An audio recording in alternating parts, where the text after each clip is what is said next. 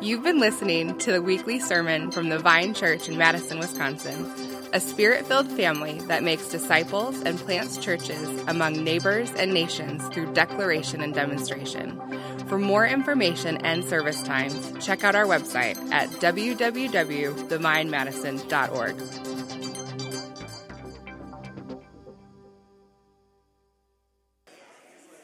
Welcome. I want to say welcome to you if you're new to the Vine. I'm Zach, one of the pastors, and we're just so glad that you're here. I want to draw attention to a couple things before we get into our text. We want to say thank you so much to the folks that were here yesterday on a Saturday. Yeah, give it up for them. We had a really good crew of people here working on the building and working through just lots of different projects that are always in process, And so Scott Welch right down here, muchas gracias, hermano. And he led the charge, and we had a really good crew of people. And so go out of your way to thank Scott when you see him for his leadership here at the church. In addition, we want to celebrate with our sister church, Redeemer City Church. We got the opportunity to plant them about 4 years ago.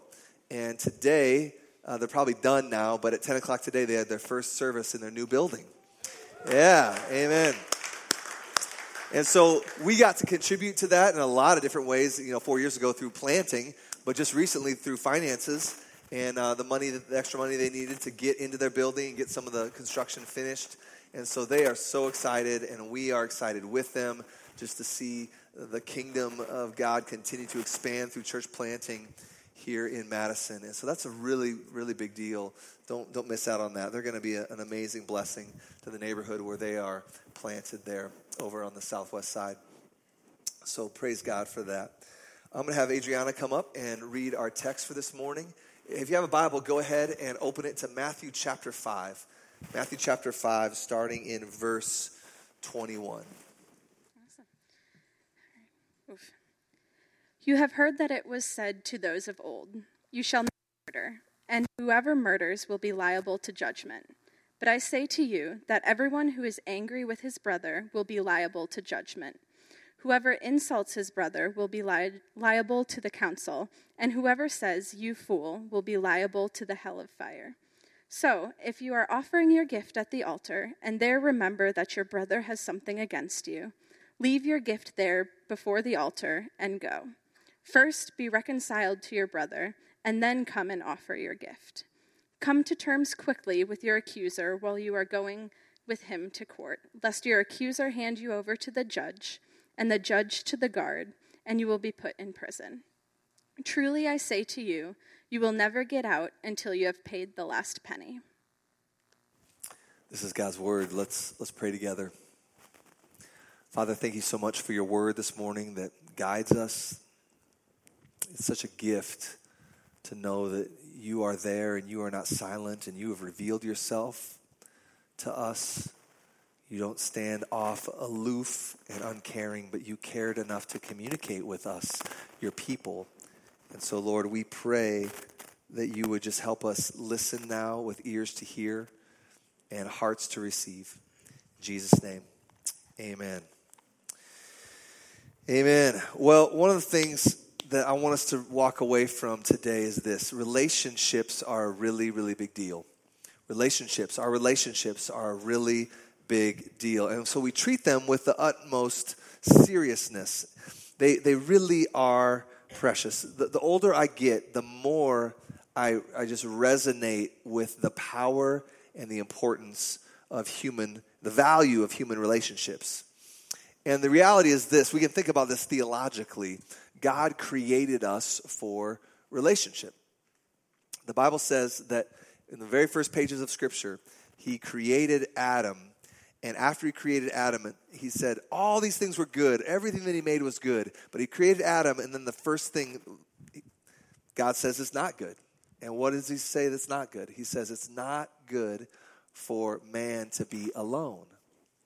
Human beings are created by God to be in relationship with one another. One day someone asked Jesus, what's the whole point of the law? What's if we were to sum up the law of God revealed in the Old Testament, what is it? And he said it simply as this: to love the Lord your God with all your heart, soul, mind, and strength, and to love your neighbor as yourself. Now, what is that? What is that? It's a summary of the law of God that's all about relationships. Love the Lord your God, vertically be in relationship to God, and love your neighbor as yourself, horizontally. God's all about relationships. Life boils down to relationships. Love God, love others. Now, it's not hard to figure out why this is. We continue to think about this theologically. We take it for granted, but it runs deep theologically, biblically, in how we're made. So if you think about the fact that God is a relationship. God is a relationship. Have you ever thought about that? Father, Son, and Holy Spirit, three persons, fully God, relating to one another for all eternity, one God. And then this God that relates to himself in the three persons of the Trinity for all eternity decides to create us.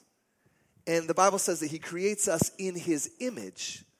So guess what? If God exists as a relationship, when he creates us in his likeness, in his image, reflecting how he is, it's not a big shocker that we're created for relationship as well, right? That just makes sense. So our healthy relationships make us look like God because he exists as a healthy relationship. So if you want to glorify God, in some sense, if you want to glorify God, if you want to draw attention to how great God is, love one another. Love one another. That just reflects who God is. You feel that? So this is why we say all the time, I find myself saying this all the time, whether it's like coaching a new church planter or talking about city group leadership, any type of leadership development or talking to other pastors. We say it all the time here at the Vine that all healthy ministry is predicated on, is based on, flows from healthy relationships. All healthy ministry flows from healthy relationships. So we take this very seriously. So like in our eldership, all of us as elders desire to have really healthy relationships. It's not ever perfect, but we want to fight for really healthy relationships with those that live in the same house with us, our wife and our kids. We take that very seriously. The Bible says that if you're going to oversee God's people as an elder, how can you do that if you're overseeing of your biological family, your family that lives in the same house with you? If that's all disordered, how can you lead the church family? So we take relationships very, very seriously. The Bible says that. In our elder board, in our meetings together, we take our relationships with one another very, very seriously. It's not that we have to be best friends. It's not that we have to go on vacation together. But we have to have high trust. High trust. And trust is built over the course of time through healthy relationships. So we take any sort of, if anybody takes offense, even the slightest little thing, then we deal with that. We don't sweep that stuff under the rug. We take our relationships very, very serious. Because relational help will flow down from the highest levels of leadership. We believe that. The church is going to look like its leaders. And so we want this church to be relationally healthy. So we have to, as elders, be healthy with one another. We take that very seriously. We take this seriously on our staff. We take this seriously in our city groups. See, if relationships break down in the church is going to break down. All healthy ministry is predicated on healthy relationships. And this goes beyond life of the church. This just goes down to our essence as human beings. See, a healthy life, think about your life. A healthy life in large measure is probably also going to flow from healthy relationships. Or the opposite. Think about the greatest joys in your life. Or think about the greatest heartaches in your life. And I would be willing to bet that at some level, your greatest joys are probably about relationships, right? Maybe it's a wedding day. Maybe it's a birth of a child. Maybe it's a parent that just, man, they went out of their way to encourage you. And so you just feel love. Man, your greatest joys are probably connected to relationships. And also your greatest heartaches are probably connected to relationships. We can all think of that in our own lives. So it's clear that God has created us for relationship with him, relationships with others. And in our text for today, Jesus is going to help us get a little more specific on how it is that we're going to maintain healthy relationships, okay? How it is that we're going to have beauty in our relationships. Let's look at verse 21 of Matthew 5. Excuse me. You've heard that it was said to those of old, you shall not murder, and whoever murders will be liable to judgment. But I say to you that everyone who is angry with his brother will be liable to judgment. Whoever insults his brother will be liable to the council. And whoever says, you fool, will be liable to the hell of fire. So verse 21, you've heard it said to those of old, you shall not murder. Now, not killing people physically, that's a good thing, right? Everybody can agree with that. Most people in almost every culture will adhere at some level to the principle that murder is wrong. It's not hard to figure out. So as Christians, the Vine, we value life from the womb to the tomb, okay? That's part of what it means to have a biblical worldview. Life is sacred because the image of God is marked on human beings. His likeness. God says, you bear my very likeness. So this is why God commands us not to murder. But see, Jesus reinforces this, but he wants to take us deeper into it. He wants us to get into the deeper meaning of the law of God. Let me read it again. He says, you have heard that it was said to those of old, you shall not murder, and whoever murders will be liable to judgment. But I say to you that whoever is angry with his brother will be liable to judgment. Now, just as a side note, we're going to come back to this. I want you to see something really profound in how Jesus carries himself here. He says, you have heard it said, meaning, like, you guys understand the Old Testament. He's referencing here the Old Testament. You've heard what the Old Testament says. You guys know the Old Testament law. It says don't murder, right? It's one of the 10 commandments. And then Jesus says, but I say to you. Now, this is a very, very, very powerful statement from Jesus. Not just because of what it says about anger. We'll get to that in a second. But here's what he's doing. He's saying, like, you've heard God say in the past, in the Old Testament, through the prophets, like Isaiah, Ezekiel, Jeremiah, whatever. But now God is speaking through me. You've heard them say, but now God is speaking through me. Because I'm God. That's what Jesus is doing here. Like, he bears in his very words the same authority as God speaking in the Old Testament. Like, in the Old Testament, the prophets always would say, thus saith the Lord. Like, I'm a mouthpiece for God. In some sense, I'm like an Old Testament prophet, Jeremiah, Isaiah. I'm a conduit for God's speech to flow through me. But see, notice Jesus doesn't do that. He doesn't say, thus saith the Lord. He just says, I say. You see that? See how that's different, how weighty that is? He doesn't say, thus saith the Lord. He says, I say, because I'm God. Like, who has the authority to make a comment like this about the Old Testament and then take you deeper into it? Only God alone can do that. So don't miss that. You've heard it said, but I say to you. We're going to see this as a repeated theme as we continue in Matthew 5. But let's consider what Jesus is doing here. Last week, we talked a lot about how Jesus said that our righteousness has to exceed that of the scribes and the Pharisees. You got to do better than the scribes and the Pharisees. And we learned that was a really weighty thing because everybody thought the scribes and the Pharisees, these guys are the religious elite. These guys have it all together. And now Jesus says we got to exceed them. But now, in more detail, Jesus is showing what he's talking about. What does he mean?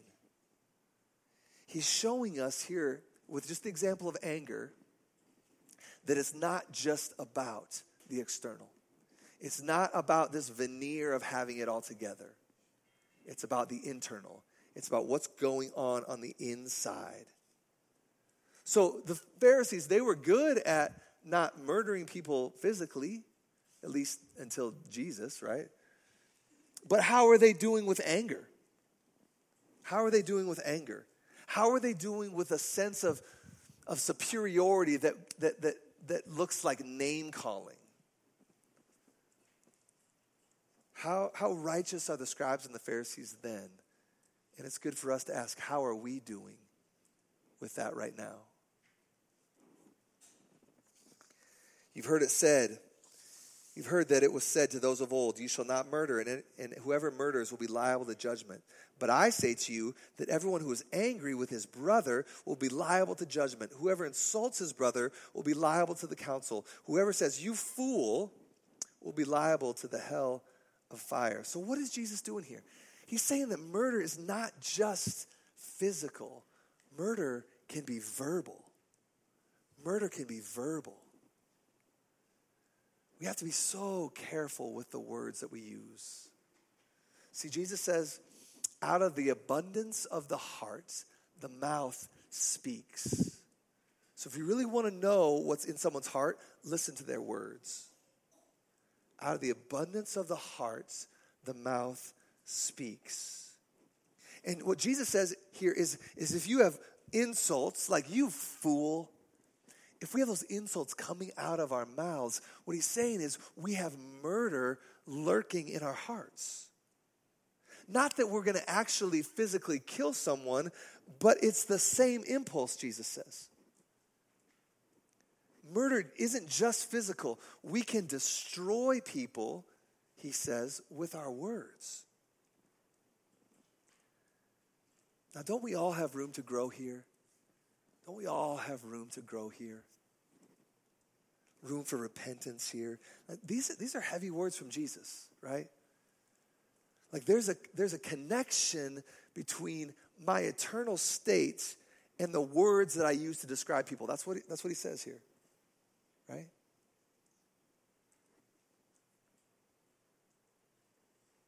But wait a second. I mean, isn't it just so often we just throw insults around? It's not that big of a deal, right?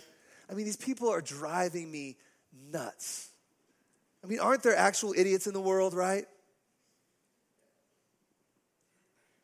Well, like we can respond to Jesus that way if we want, but I think we need to pay closer attention to the words that he actually uses here in the text. I think that one of the biggest deals that Jesus wants us to see is found in the text where it says the word brother. You see that there? Verse 22, anyone who's angry with his brother or sister. Verse 22, whoever insults his brother or sister will be liable to the council. See that there?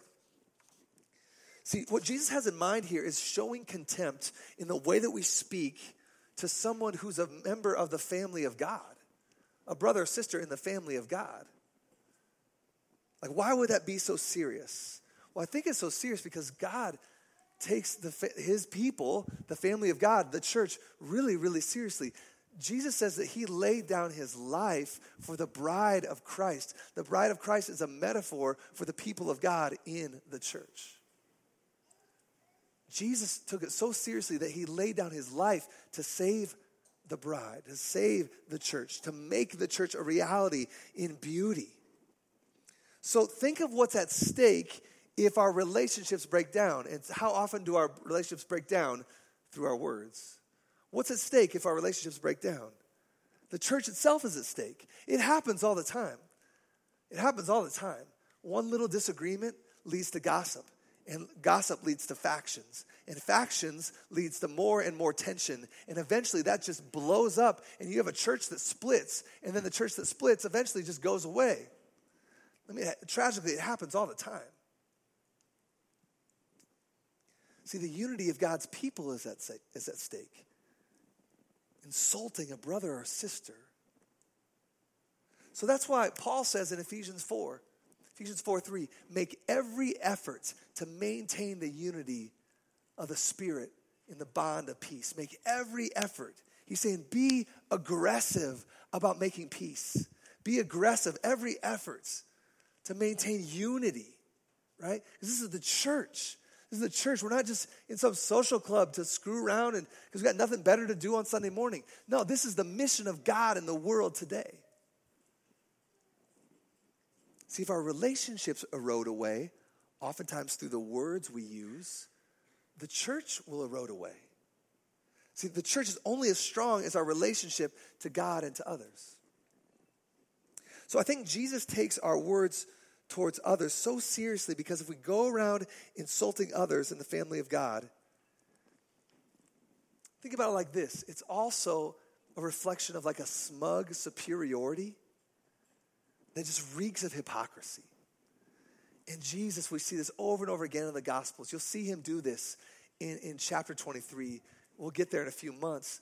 Chapter 23, you'll see him just go after the Pharisees. Why? Because of hypocrisy. He just lights them up with some of the most intense language that you'll see in the Bible because of hypocrisy. It's one of the things that Jesus just hates. We see it over and over again in the Gospels.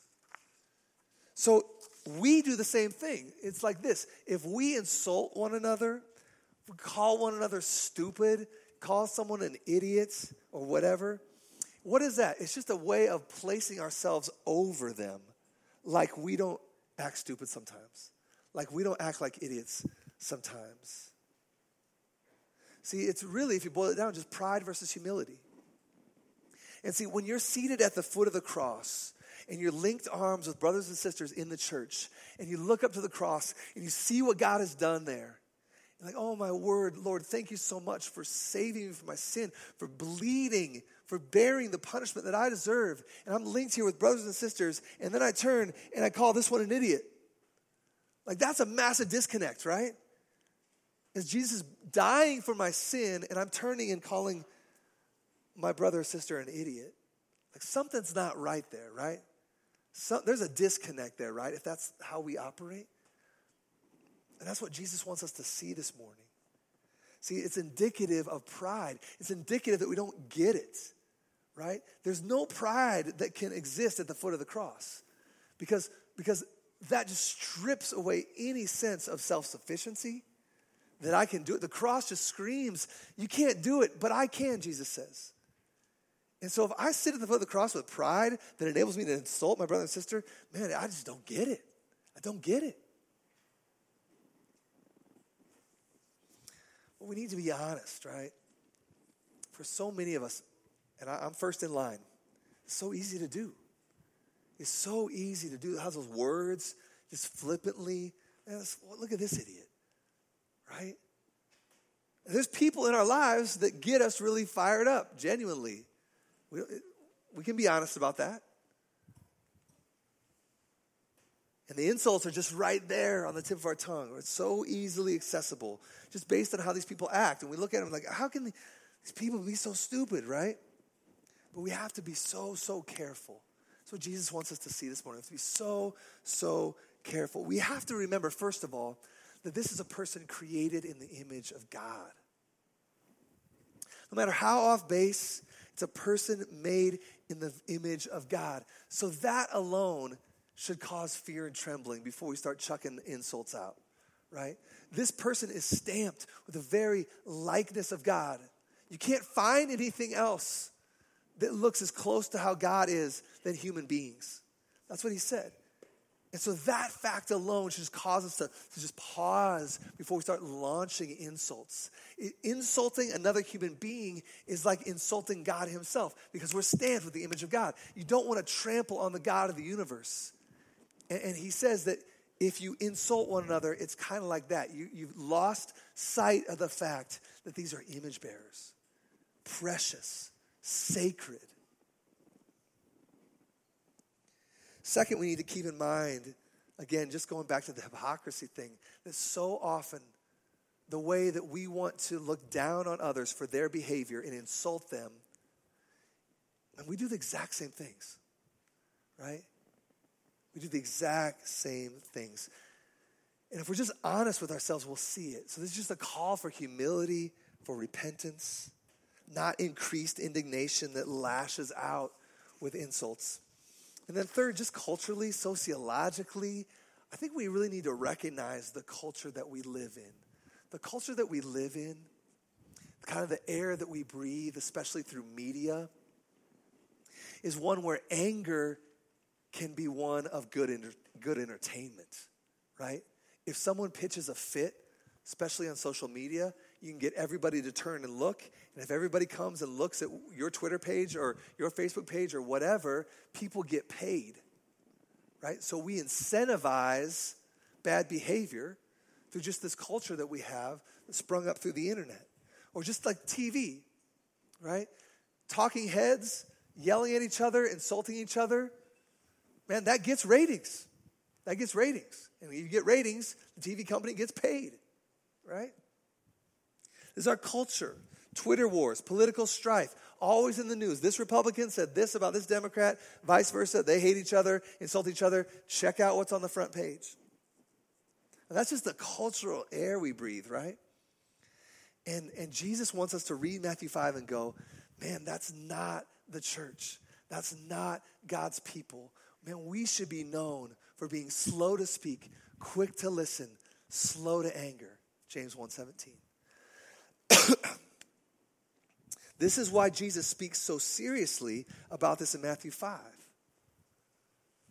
Because, man, there's just no life in that kind of bickering and bantering and insulting. That leads to death. It just leads to death. And the church should be the place of life where we use our words to build up, where we use our words to practice the one another's of the New Testament, where we speak life and encouragement and joy, and we pray for each other. We say how much we love one another, right? This is why Jesus speaks so seriously about this. There's a lot at stake. Now, hear me. This doesn't mean that we can't offer a critique. Like, there's a time and a place, of course, to say that something is wrong and to critique someone's sinful behavior. That's a different deal. The question, though, is this: how do we go about it? Do we go about it from a posture of superiority? Or do we go about it from a posture of repentance and humility and, hey, I love you, and my tone of voice reflects that? Right, you with me? Okay. So let's keep reading and see how seriously Jesus continues to take this. Look at verse 23. So if you're offering your gift at the altar, and there remember that your brother has something against you, leave your gift there before the altar and go. First be reconciled to your brother, and then come and offer your gift. Come to terms quickly. So I want you to see this. He says, go. He doesn't say wait around. He says, leave it and go. And then he says here, do it quickly. Come to terms quickly with your accuser while you're going with him to court, lest your accuser hand you over to the judge and the judge to the guard, and you be put in prison. Truly I say to you, you will never get out until you have paid the last penny. So the point is this. What Jesus is saying is, if there's conflict in your life that's arisen through your anger, right? See that there? Look at verse 23. If you're offering a gift at the altar and they remember that your brother has something against you, meaning in your anger, you offended that brother or sister, okay? So if there's conflict in your life and you're the reason, we can all relate to this. He says, deal with it quickly. Deal with it quickly. If you've got conflict in your heart, deal with it. It's so dangerous for there to be the cancer of bitterness to be lingering in your heart towards others. And just as much, it's dangerous for the other person to have bitterness in their heart towards you because of something that you've done. Right? The context here, if you've wronged someone, go to them. Go to them. Don't wait. Don't let that cancer of bitterness or dysfunction relationally just grow and grow and grow. Eventually, it will kill. A lot of times, cancer can just live in your system undetected for a long time. This is what happened to my dad. Fully functional, no symptoms, 4 years. But then there comes a day when it will come to fruition. So don't let that cancer of bitterness just linger in there. There will come a day where it will come out and it will be deadly. So what does Jesus say here? He says this is so important that it might be more important than your church attendance. Did you catch that? So the context here is Old Testament sacrifices, He's saying, if you're an Old Testament person, which is who he was speaking to, and you're bringing your sacrifice to remind you of the forgiveness of sin that you need, he's saying, leave it. Don't do that first. Go be reconciled to your brother and sister. This church activity, this regular Sunday morning thing that we do is not nearly as important as you being reconciled. So maybe you need to leave church and go make it right with that brother. Or maybe you don't even need to show up and book an appointment with that brother and sister on Sunday morning. See, why would this be? Why would this be? Why would Jesus say this? I think it boils down to, again, this hypocrisy that he wants to root out of our hearts. This Pharisee-like hypocrisy that Jesus hates. It's at stake here. So here's the picture. Pharisees show up to church and they're in the front row. And all their kids are perfectly behaved. Hands raised. I love you, God. I love you. I need you. I worship you. There's nothing I adore you. There's nothing more than I adore than you, God. But then you have hatred in your heart that no one can see. See the external versus the internal? Jesus wants those to be consistent, not this massive gulf of difference between the external and the internal. What does God's word say about this? It says 1 John 4:20. If anyone says, I love God, if anybody shows up to church and sings with all their might, God, I love you, and yet at the same time, look at what the text says, and hates his brother or sister. The I love God thing, it's a lie. See what it says? He's a liar. For he does not love his brother whom he has seen. For he who does not love his brother whom he has seen cannot love God whom he has not seen. This is why resolving anger in your heart as much as possible might be more of a priority than church attendance. Because God looks at the heart. He wants us to be consistent. He wants us to repent of our hypocrisy, battle it.